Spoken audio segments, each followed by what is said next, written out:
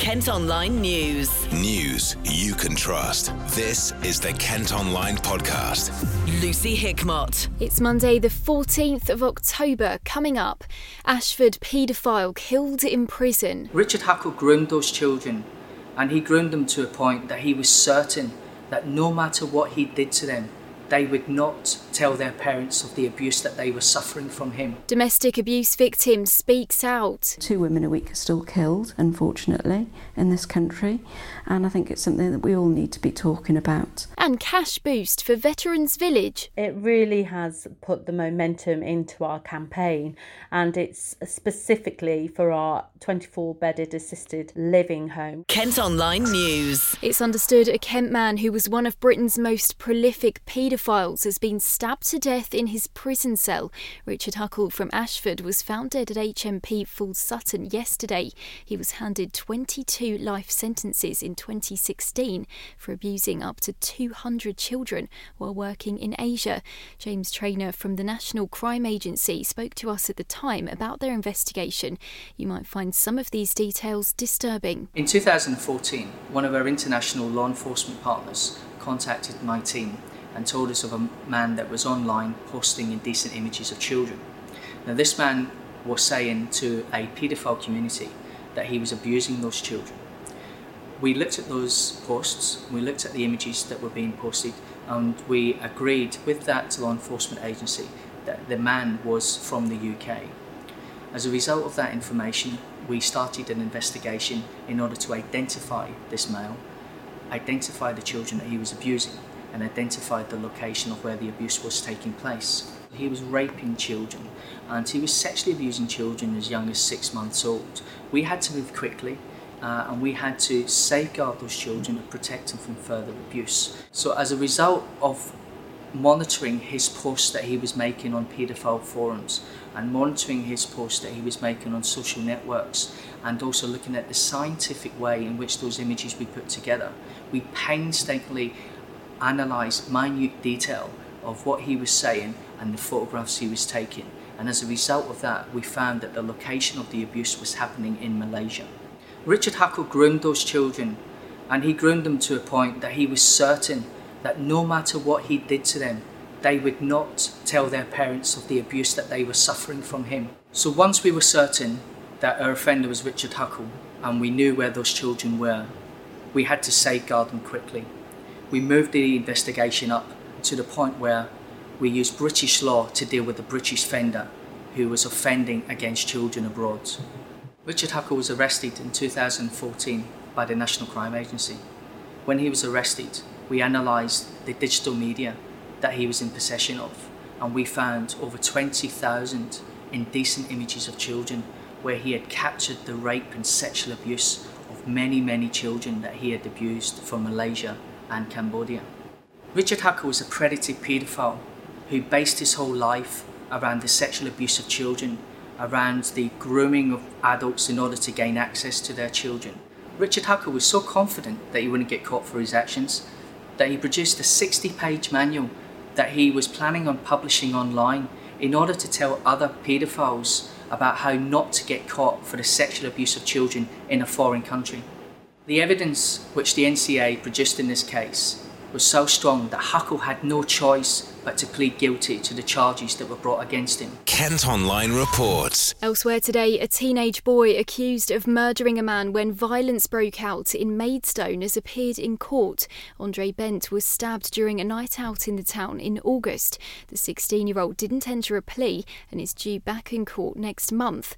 9 others accused of violent disorder had also been due to appear via video link, but didn't as more time was needed to assess evidence. A man's appeared before magistrates accused of murdering a man in Margate. Police were called to Sandhurst Place in the early hours of Saturday after 44-year-old Mark Miles was reportedly attacked with a broken bottle. 23-year-old Richard Macaulay from North Down Road in Cliftonville is due at Crown Court on Wednesday. A Kent woman who's been the victim of domestic abuse has told Kent Online there needs to be more awareness of the issue.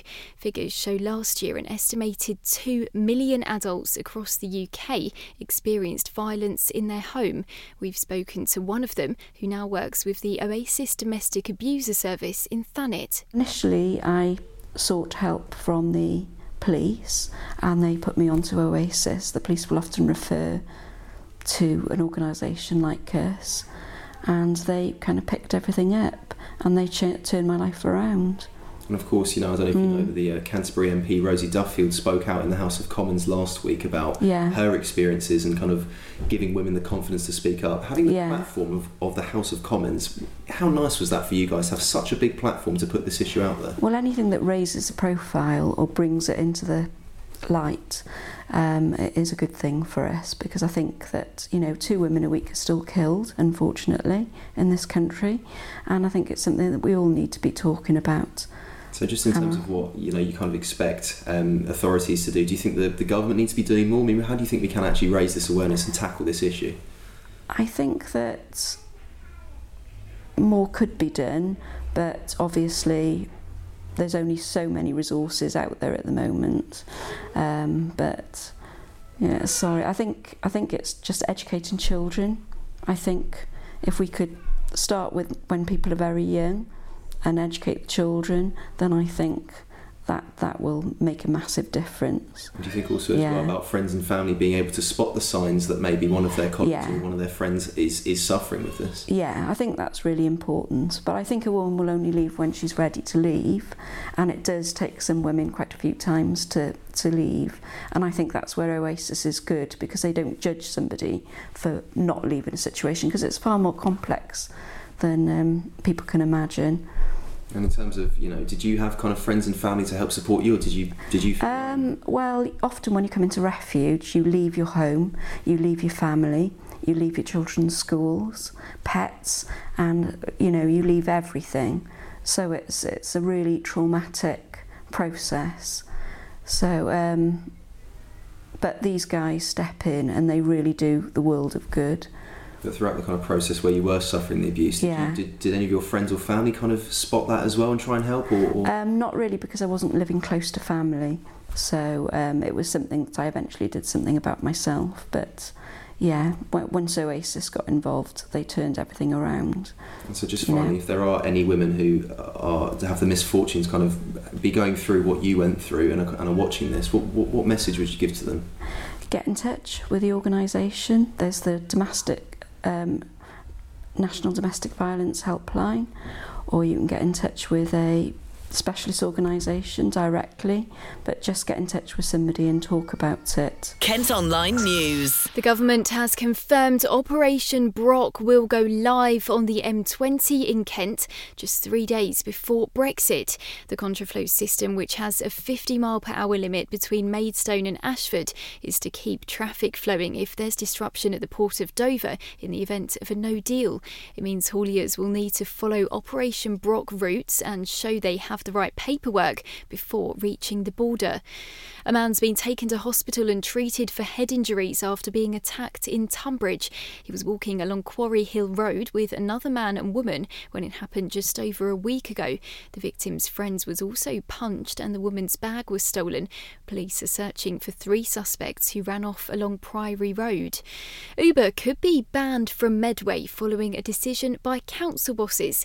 At a big meeting, they unanimously agreed to take legal action against the company to try and stop it from operating in the towns under its Greater London licence. It's something Medway taxi drivers have been calling for. Harry's been speaking to some of them. The fact is that they're pinching our work. They shouldn't be here. They're unlicensed to be here. And there's a big safety issue for our members that live here. What's your thought as well? Well, to be honest with you, licensing is there for a reason, and it's there predominantly for public safety, for control and regulation. Uber are categorically breaking that within Medway. We are so proud with what happened and so unanimously impressed with the way Medway Council have dealt with this. The way Council and McDonald has taken this on board, and we're ecstatic to the fact that we're in a position now to move this forward towards a court. How widespread of an issue is it at the moment? What kind of things are they doing that's one, I guess, given safety concerns as well as those business concerns? Well, I don't know, if you talk about it, just the safety concerns. Medway taxi drivers have to go through quite a procedure to get themselves on the road. Uber drivers don't have to do anything. They can abuse any rules and regulations that we have to operate by. We don't know if they're insured, we don't know who they are. No, it's a major concern from our taxi drivers on the health and the safety of the general public. And I just endorse what Nigel said. We are so grateful for Medway Council to take this on board and work with us to rectify this huge problem. And of course we've got one particular council that's really been working hard for us. What's your views now on what the future of Uber is now in Medway? Oh well, I hope the future is zero, but we've got things to go on yet to find out where we go from. There are meetings going on, as we say, at this moment in time to rectify this problem. So I guess it gives you a bit of hope. Absolutely. I mean, Uber have been breaking this particular law throughout the whole country, so this is not an isolated problem with Medway. No. Medway Council, I'm quite proud of taking this by the horns, and I'm prepared to fight for the local drivers, but not just the local drivers, nationwide. This will set a precedent. The taxi drivers have had support from Councillor Dan MacDonald, who's also been chatting to Harry. Where does this now potentially put the future of not just Uber but also these guys? Following the motion, a significant motion, a groundbreaking motion, the first one in the country, there is only one place to go for the MOTDA and for Medway Council, and that's to court. That's what we would be doing, going to court and fighting Uber.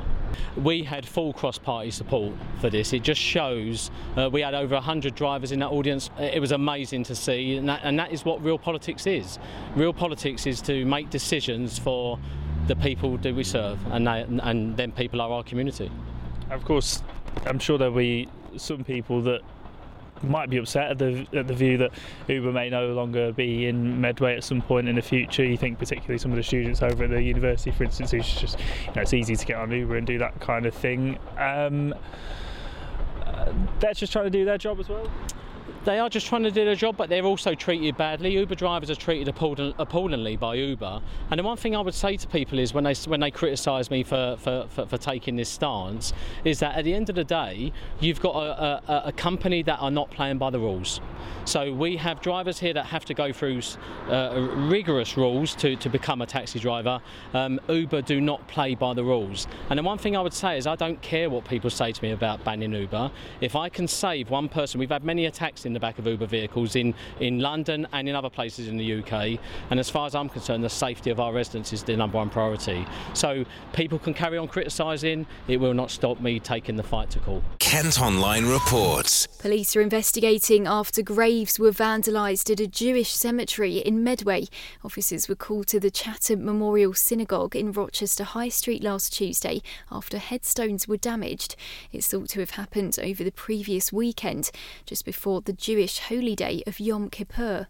Meantime, as we mark Hate Crime Awareness Week, more than 30 organisations in Medway are joining forces to try and tackle the problem. They've put on a Stop the Hate event in Gillingham to show how communities can work together. Louisa's been finding out more from Safir Khan, who's the imam at the Nasir Mosque in the town. Our mosque and our community is part of the hate crime reporting hubs. So throughout the Medway area we have several centres where people within the community or outside the community can come and report a hate crime if they have witnessed something that they feel was derogatory or hate towards them. Then they can report it, and then we then report it forward to the police, Kent Police. So this has been initiated by the Community Liaison Department, the Community Liaison Officer Bobby Mahay, and he's sort of collected all these communities and joined them together, and I'm just helping him organising this in terms of getting the awareness out and get as many people as possible to join and condemn all forms of hate towards any person, whether they are from a different background, from a different race, from a different ethnicity, different community. So you mentioned it before about your mosque being one of the report hubs. Is it something that you've seen an increase in reports recently? I mean, hate crime is something that is unfortunately on the increase. Talking about Islam as being from a Muslim background, being an imam myself, unfortunately in the UK and also in other European countries, we have seen a rapid increase in Islamophobia. So likewise, there is an increase in other types of hatred as well towards people from African communities, blacks, people from different other communities have also seen. So it's a problem, it's a challenge that we face as a society, and with Brexit issues as well going on, there is also a rise in hate crime related to Brexit as well. So there are so many challenges in today's society, and I think as members of the society, we should come together. Kent Online News. A 33-year-old man's been arrested after someone smashed the windscreen of a bus and climbed onto a car bonnet near Canterbury. A number of vehicles on Island Road in Surrey were damaged on Saturday evening. Police are keen to speak to members of the public who recorded what happened. There's a warning of flooding in Kent as heavy rain falls across the county. Forecasters have issued a yellow warning, which is in force until midnight. The Met Office say 15 to 25 millimetres is likely to fall, but it could reach up to 60 millimetres in some places, which could cause some travel disruption. A housing development for veterans and their families near Maidstone is one step closer to being built following a £2 million donation from Greenwich Hospital. The Royal British Legion Industries have plans to build a centenary village in Aylesford. Lisa Farmer is Director of Strategic Development at the charity. At RBLI, we are investing £22 million in new facilities for vulnerable veterans and their families, and this includes 22 specially adapted apartments, 16 family homes, 24 assisted living apartments and a community centre which is at the heart. 8 million of that 22 million is invested in services for older people, people with care needs, people who want to fulfil their life, and also people who are entering into a time that for them they need extra support and care from top services. It's very significant. It really has put the momentum into our campaign, and it's specifically for our 24-bedded assisted living home, which will be called Greenwich House. We're very collaborative. We work with all of the military sector charities, and we've been building this relationship with Greenwich over the last 4 or 5 years.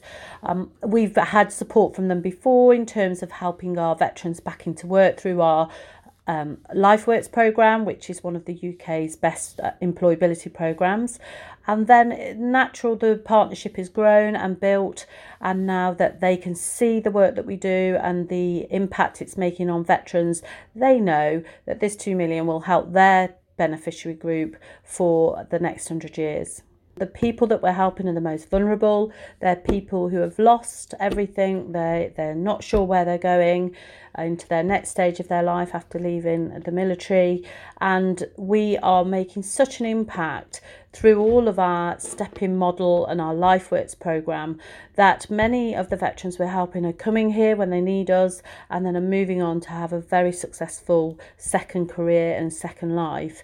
For those veterans who are coming at an older stage, where they won't go on to work and they won't go on to leave, the village is very, very intergenerational. It's a vibrant community. It's not all veterans, it's a mixture, and they're fulfilling their life and living longer. So we've done really well, and we've raised 16.5 million of that 22. We still have 5.5 to go, so there's no resting on our laurels, and we are continuing to find organisations and individuals and companies, trusts and foundations who have an interest in helping our veterans, who have an interest in helping people with disability, and it will be those that we will be approaching to say, come on, let's get this £22 million campaign finished, let's get all of these facilities up, and let's start making the impact that we're here to do. We would love to have all the income in by the end of next year, 2020, but as ever with these things, you have to build the momentum and you have to get people here to visit, come and look, come and see what we're doing, come and see the impact we're making. Kent Online Sport. Football, and Gillingham are starting the week 15th in the League One table following a draw against Portsmouth. The Gills were unable to find the back of the net at Fratton Park on Saturday and the game finished 0-0. Boss Steve Evans gave us his reaction after the match. I thought defensively, in terms of our shape and how we played, it was a magnificent performance defensively. And that, before people jump to conclusions, that doesn't mean they'd hold the ball, but they had nothing to do when they had the ball. They had nowhere to go. And we said to the boys, we started working after Oxford on a particular style and a particular shape in terms of out of possession. I think they took it on board. And apart from one header, which is from a set play, if there's a disappointment in that shape, it's did we give them too many fouls? I think the referee gave them too many little free kicks in good areas where they could put it in and use their strength and their height advantage. From an attacking point of view, when we got in good areas, we just took an extra touch or ran in an extra body. But at least worthy of a point. I think my back four were outstanding. My goalkeeper had made some saves that he should save, but he saved them, and we worked in incredibly hard. But a good performance, a good away type performance, not a home type performance, but a good away type performance. I think we had our best spell probably 3/4 of the way through the match, when we had a little period where we were attacking their goal and we got ourselves in good areas, and the Jaws fans were on their feet, weren't they? They were, I think they were anticipating a goal. We certainly were when we got in that front foot. But they've travelled up and down the country and they've been outstanding. Gillingham are travelling to Peterborough United for their next league game this weekend.